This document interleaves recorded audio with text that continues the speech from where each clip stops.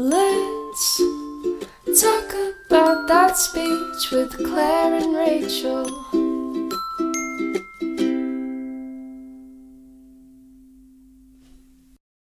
Your brain needs support, and new Ollie Brainy Chews are a delightful way to take care of your cognitive health. Made with scientifically backed ingredients like Thai ginger, L-theanine, and caffeine, Brainy Chews support healthy brain function and help you find your focus, stay chill, or get energized. Be kind to your mind and get these nootropic chews at ollie.com. That's OLLY.com. These statements have not been evaluated by the Food and Drug Administration. This product is not intended to diagnose, treat, cure, or prevent any disease. Hey everyone, and welcome back to the Let's Talk About Speech podcast. I'm Rachel. And I'm Claire. And we're back for another episode. Last week we talked all about our must-have apps. So if you haven't listened to that, go take a listen and come back. That was hard. Claire and I were both saying that was hard to narrow it down to only a couple for each category. So we might have to do a part 2, but we are back for another episode. So this week on the show, we have Sydney Bassard. She is an SLP who is an advocate for children with hearing loss. She's on Instagram as the Listening SLP. You probably follow her. We've loved all of her posts, and we're really excited to talk with her and for her to be here today so that we can learn a little bit about working with children with hearing loss. Sydney, thanks for coming. Thanks for having me on. Yeah, of course. We are very excited for this. We've been looking forward to this. So I guess to start, can you just tell us a little about yourself and your area of interest as an SLP? Yeah, absolutely. So I work in outpatient pediatrics within a hospital system. And when I was searching for my CF, one of the biggest things that I wanted was to be on a cochlear implant team, which is kind of hard as a CF, but I did it. And I work as one of 4 SLPs now on the cochlear implant team with my hospital. My primary area of specialization is working with kids with hearing loss, but I also specialize in literacy too. Very cool. What a cool first job. So you're in, how long have you been there? Going on 2 years. That's amazing though, to get that as a CF. That is a really, really good first job. That's great. Sydney, where are you located? I am in Chesapeake, Virginia. Oh. So it's right by Virginia Beach. So I didn't realize that. I'm in Charlottesville. Oh, not too far. I actually just went on a sort of vacation to Virginia Beach over New Year's. Just kind of like a little getaway as far as we could get kind of thing. So I'm very new to the area. I've only been here 6-ish months. So I'm new, but I'm trying to explore. Oh, Claire and I just both had the most excited face when you said Virginia. Okay, so can you describe a little bit what a speech pathologist role would be in the identification of hearing loss in children? Yeah. So when I think of what our role as an SLP is more so as support for the audiologist. So audiology definitely takes a lot of that kind of lead role, especially with the newborn hearing screenings, especially if a child fails, kind of that follow-up piece. But where I see a lot of it is these kids that are kind of getting late ID'd with hearing loss. And they've kind of fallen through the cracks. So I think as SLPs, we can think about but when you're doing a speech language assessment, are you screening for hearing beforehand? Or if it's a kid that you're I probably can't screen them due to their age or some other factors, you can always refer them out to audiology for them to get screened kind of in conjunction with that exam, just to make sure that hearing isn't component that we're missing when making clinical judgments and recommendations. Yeah, absolutely. That's a huge thing, especially I know most people in a school setting do routine hearing screenings. But I think when I worked in the school, my biggest issue with that was that it happened so quickly, and it was with all of my kids were in the room and I was trying to get through them so quickly. So can you talk a little bit about some other red flags besides a hearing screening? Because I feel as an SLP, for me, that's really all I know how to do. So maybe some other things that we can look for besides just what a hearing screen gives us. Yeah, so I think one of the biggest ones is like if we're not turning to sounds in the environment, kind of those loud sounds is a huge one. And from some of my parents that I've talked with of kids that have gotten identified after birth, so they probably passed their newborn hearing screening, but then later on didn't, what they always tell me is like, I kind of realized that maybe they weren't hearing me when I was making a lot of noise and they weren't paying me any attention. If a kid's not calling when you answer their name, and these aren't just of hearing loss, but it's definitely something we'd look into. Speech language delay and development, constantly needing repetitions. If we're listening to things or needing to listen to things at really loud volumes, those would all kind of be indicators for me that, we might want to check this further. So Claire, I have a question for you. Did you do your screenings at your school? Yeah, we did with the audiometer. Yeah. And I just went through like the kindergartners went through like an expressive receptive screen, and then they also got their hearing screened at the same time. It was the hardest first 2 weeks of the year, always, because it was so busy. But it was in the hallway. So like nobody was really in the hallway. It was during class, but it also like sometimes people walked by because it was right outside the room. So to me, it didn't feel like it was super telling, because sometimes I felt like, oh yeah, I think they raised their hand, or I think they heard it on that side. And it just, I felt like I couldn't always tell. And some of the kids, like you were saying, Sydney, maybe they fall through the cracks. Yeah. And what I was going to say too is like in Claire's experience, a lot of SLPs, like they might screen at 25 dB instead of 20 dB, which is that threshold for what we consider normal hearing or within normal limits. And so what happens is you have these kids that have like that mild loss that kind of get left out and missed in the cracks when we're screening just even below what's considered normal. Yeah. So I'm in an elementary building, and the way my district does it is a little bit different. We have someone from the county come in, an audiologist that's hired through the county, and they screen everyone. And then I just get a report of who failed. And then like letters go home, and I don't really handle any of that. But the bummer is they only do it like at the beginning of the year, like you said, Claire. And our school has kind of like a very transient population. So we get a lot of kids that come like late October, November, and then kind of another bump in February. And I know 2 years ago, I had a fourth grader come to me who had an IEP already, was certified for speech and language impairment, and something just seemed really off. And I was seeing a lot of those red flags that Sydney had just mentioned. So I had recommended her for a hearing screening because, that time had passed and whatever. And they found that she had a mild to moderate sensory neural hearing loss. And I'm like, I wonder how long, right? This has gone like undetected. And all that information she was missing. Oh, no. And a long time to fourth grade. I know. And then of course people wanted, prior to knowing that, people wanted to certify her like a learning disability and all of these other things, or change her track to a non-diploma track. And I'm like, whoa, there's other things going on.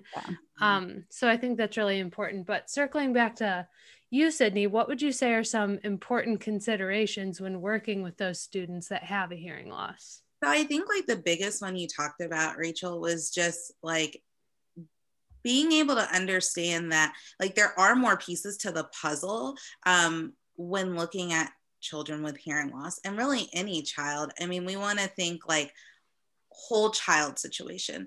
And kind of going back a little bit, I think about one of the things that I didn't talk about with looking for factors is maybe inattention. And so sometimes like we get kids that I have seen that are misdiagnosed with having other things, when really it's like, it's not that they're not attending, they can't hear you.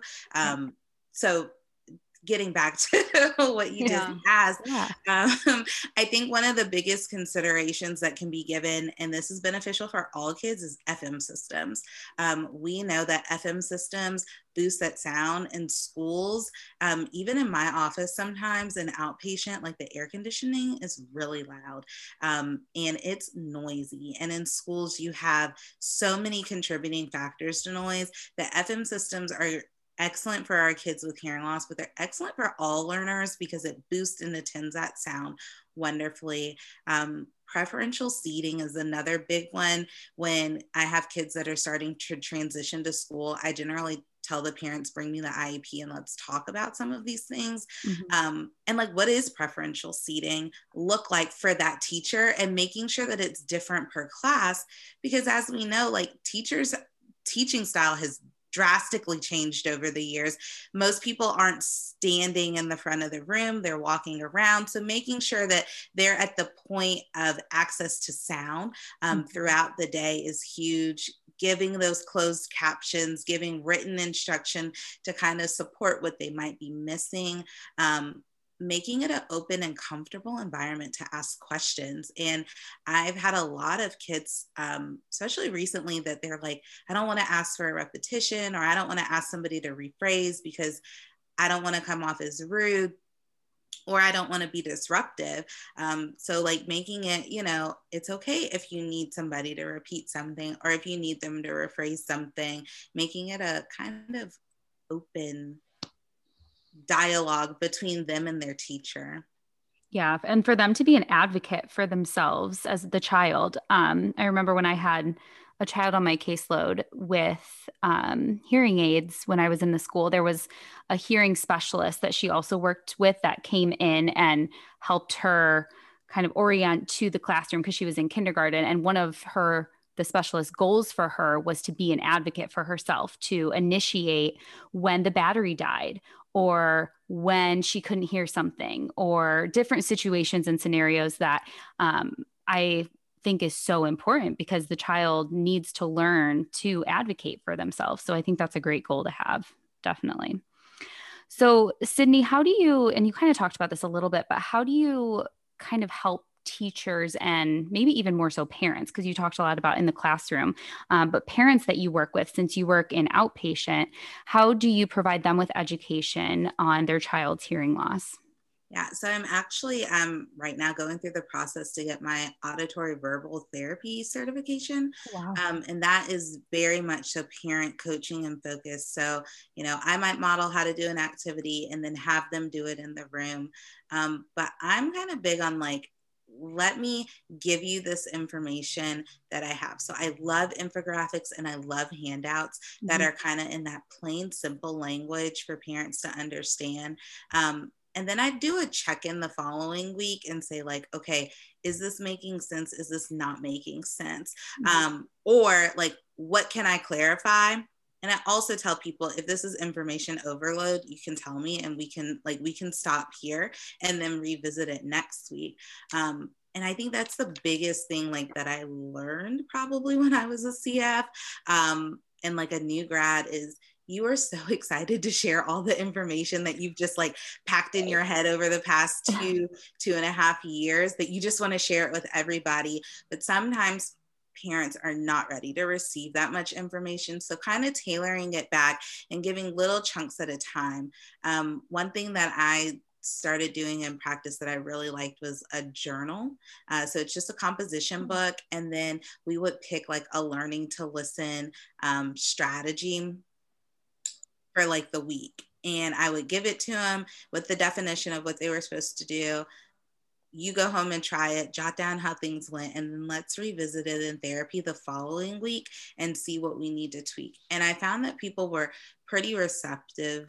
If they kept up with it and it wasn't too much, they were pretty receptive to it because then it was like a daily log of what was actually going on in the home. I think that's amazing because I love that idea. I'm all for parent education, but I agree. Sometimes you want to give them everything you know because you're like, I want to help you as much as I can, but it overloads for them. They're already dealing with maybe other therapies, maybe other things with the school, and giving them it all at once is may be detrimental because they might not look at it because it's too much. So I think that's a great point, not just for children with hearing loss, but also other speech and language difficulties, is to break it up to what the parents can emotionally handle at that time. And I really like the idea of the journal style log, because Claire and I both have private practices also. And I know for me, at least, so many times when I meet with my families each week, they're like, oh, they said a new word, but I forget what it was. Or, oh, they got really frustrated in this context, but I forget what was happening. So that would be the perfect situation, not necessarily directly tied to hearing loss, but the perfect situation for them to like live jot Write it down, or down. while it was fresh in their mind. Yeah, definitely. For sure. And Go ahead. No, I was going to say, like, I think even like for school-based SLPs, because you don't have as much direct access to parents, and that can be like really frustrating because you're like, how do I get this information to them? You know, like I make myself accessible to my families, and maybe sometimes even too accessible, but like I give them my email and I give them my personal number. And I was like, you know what, like, please feel free to send me an email. And I send a lot of things to parents through email. Like, I saw this and here you go. And sometimes I kind of group them based on like what I know the child is working on and say, okay, these families would really benefit from this. So let me send this to like this group of people. That way, like, you're able to kind of get the parent information out there, but you're also not burning yourself out by feeling as though like you're trying to keep tabs on every single child when you have a caseload of like 60 plus kids. Right. Yeah, that's a great idea. The group emails. That's amazing. Yeah. And you know what? That's one thing, at least I can say positive about this like pandemic lifestyle, is it's kind of forced me to become closer with my parents and have more frequent conversation, because our school's still working virtually. So I'm talking to these parents a lot more than I would, other than like maybe just once a year or twice a year at their IEP and parent teacher conferences. So that's one positive thing that's come out of this. Yeah. Sydney, have you seen, just kind of going off of the pandemic, because I'm curious, have you seen any difficulties within your practicing in your clinic with like PPE? Or I know I've seen lots of posts on how the mask obviously is not good for speech production as well as those hearing the sounds. So has there been any change, or how have you guys kind of managed that? Yeah, I mean, it's definitely been impactful. Yeah. I think we were given clear masks. So we do have clear masks so that like your mouth is visual. I have a face shield. I mean, I feel like I have every PPE thing under the sun at this point, like a face shield, clear mask, paper mask, doubled up on gloves. But no, so that's kind of been challenging, honestly, because it's a filter. And so your sound isn't as clear. And so the voice isn't as clear. I think that's kind of the one beauties of telehealth, is that like it takes a lot more work, I would say, planning for some of my patients, especially some of the ones that are little with the family. But like mom and dad are having to be really involved, because my voice is not going to come out as clear through the computer as your voice who's sitting right there with the kid. Yeah, absolutely. Are you seeing clients then over telehealth, or are you mostly back in person? So I'm mostly in person, but I do see some through telehealth. Okay. And then some kids, what I do is like, we do a trial of telehealth to like kind of see what they look like in their environment, and then give the parents some more functional daily routine type things that they can work on. Yeah, that's great. Yeah. And that helps get the parents involved too, like directly with try these things and whatnot. Sydney, can you talk to us a little bit about the article that was published through ASHA that was talking about language samples with kids in hearing loss? Yeah. So I'm pretty sure you're talking about Werfel and Douglas. Yes. Yeah. Okay. So on a side note, Crystal Werfel, I worked in her research lab when I was in graduate school. Awesome. And she was really gracious and let me run some papers with her. So she is awesome. And she's a really like big advocate and researcher with children with hearing loss. But looking at that article specifically, so I really appreciated that article and reading it when I was like learning a lot, because the gist of it is that like, we know that norm reference tests, we need them in schools, we need them for numbers, that's great. But like, do we want that to be our only criterion for kids with hearing loss? And really any kid really, and the answer is no.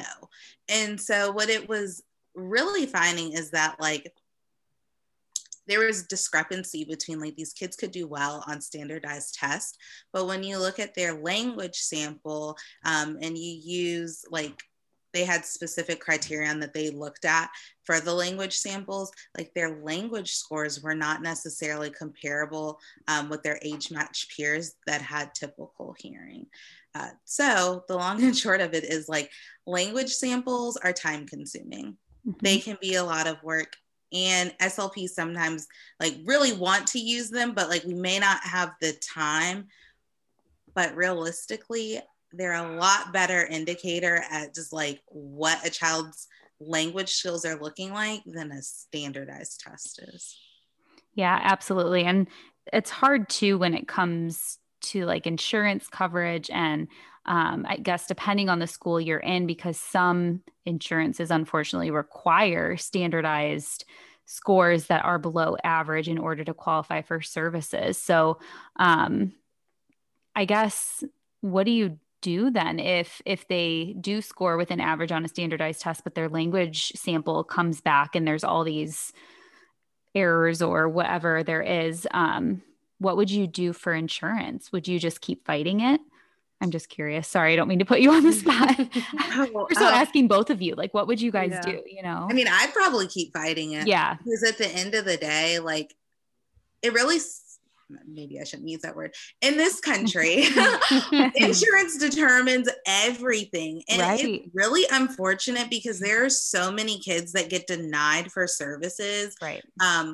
So like not even thinking about like regular speech and language, but like literacy therapy is constantly denied. Like it's very rarely approved as just literacy. If the child has something else, like some language components, some language processing, some articulation, then like they might approve it because they see like, oh yeah, they also have deficit in this. But straight up just like this child has dyslexia and like we're working on phonological awareness. No coverage. And because it doesn't fit into their boxes. That's the issue. Like they have speech and language boxes and that's it. There's nothing else. That. And the closest thing that I can relate it to in the schools, just because I don't personally have any students on my caseload right now with hearing loss, is the GFTA, the Goldman-Fristow for articulation. I don't know who made that test or what subgroups they were using for that, but almost always when you give the sounds and words subtest versus the sounds and sentences subtest, for the words, you get a low score that looks like, oh, they're definitely going to qualify. And then for sentences, you get an average score for whatever reason. And I know at least in my county, you need 2 subtests to qualify them. So then I always put like a star and then write a narrative as to, you know, how they are conversationally or how it impacts them educationally. So I hate that. I hate the boxes that they think everyone then it's can more fit work into. on us because we have to fight for it if it's denied. And then that's even more work that we're doing, plus the language sample that we did. And it's just the world we're in though. And we kind of have to just go with it. Sydney, that's all we had for you. Are there any last thoughts that you want to leave our listeners with if they are working with children, kind of going back to hearing loss? Sorry, we kind of got off on a tangent about insurance, but regarding hearing loss, is there anything else you would want people to know? Yeah, so I think one of like the biggest thing is, so most of my families have chosen to go the listening and spoken language route. But I think the biggest thing for SLPs to know is that like really the family has a choice of communication modality, and our job is to support that, regardless of if they choose spoken language, cued speech, Right. ASL, really kind of whatever it is. And then even like with listening and spoken language, our main goal is language first. And so sometimes we might have to add visuals or add something else to really help that child be able to develop language, and kind of reiterating that to parents. Like, I know you may really want this, but like language is our goal. That's a huge one. And I think the other one is like hearing is just one piece of the component. It's great to know like a lot about the hearing loss, but sometimes like it's not even the hearing loss. Sometimes it's, there's cognitive things going on, or there's like social pragmatics situations going on. So being able to like really know like the whole child is so important when treating. So important. Yeah. And that's across the board too. I think that's a great message and a great way to kind of wrap this all up too. Definitely. Well, Sydney, thank you so much for being on here. You've been so great. And I truly look up to you for doing so much in your short time as an SLP. I thought you, just like from looking at your posts and everything, I thought you have been in the field so much longer. So I think that's great. And I'm so excited to, see what else you do because you've already done so much. So I really appreciate all you've done in our field. It's been great. Thank you guys for having me on. Yeah, this was a lot of fun. Of course. Thanks, Sydney. We did have a giveaway this week for a Show My Smile mask, which if you've been around for a while, you know how much we love those. And we've done a couple other giveaways. And with the Show My Smile mask, you also get the little anti-fog spray. So with randomly selecting, we did select a winner. And that is Lindsay Shellhorn. She is on Instagram as Sassy Bee Speech. So cute. So Lindsay, if you are listening, please message us. If we don't hear from you in a couple days, we will reach out to get your information so that we can send you your mask. Congratulations. Yay. So exciting. So really quick before we end this episode, we did want to give you guys a heads up that the Let's Talk About Speech podcast has a new handout series coming. So we will have a handout to go with almost every episode that we talk about. These are going to be great for parents, for SLPs, anyone that the information would pertain to. So be on the lookout for that. Our website is under major construction, but don't look at it yet. Yeah. Because it's way, way under construction. Rachel and I are figuring it out. But it should be great. And they've been a lot of fun to make so far. And it looks like a lot of people are really excited about them. So we are excited to share them.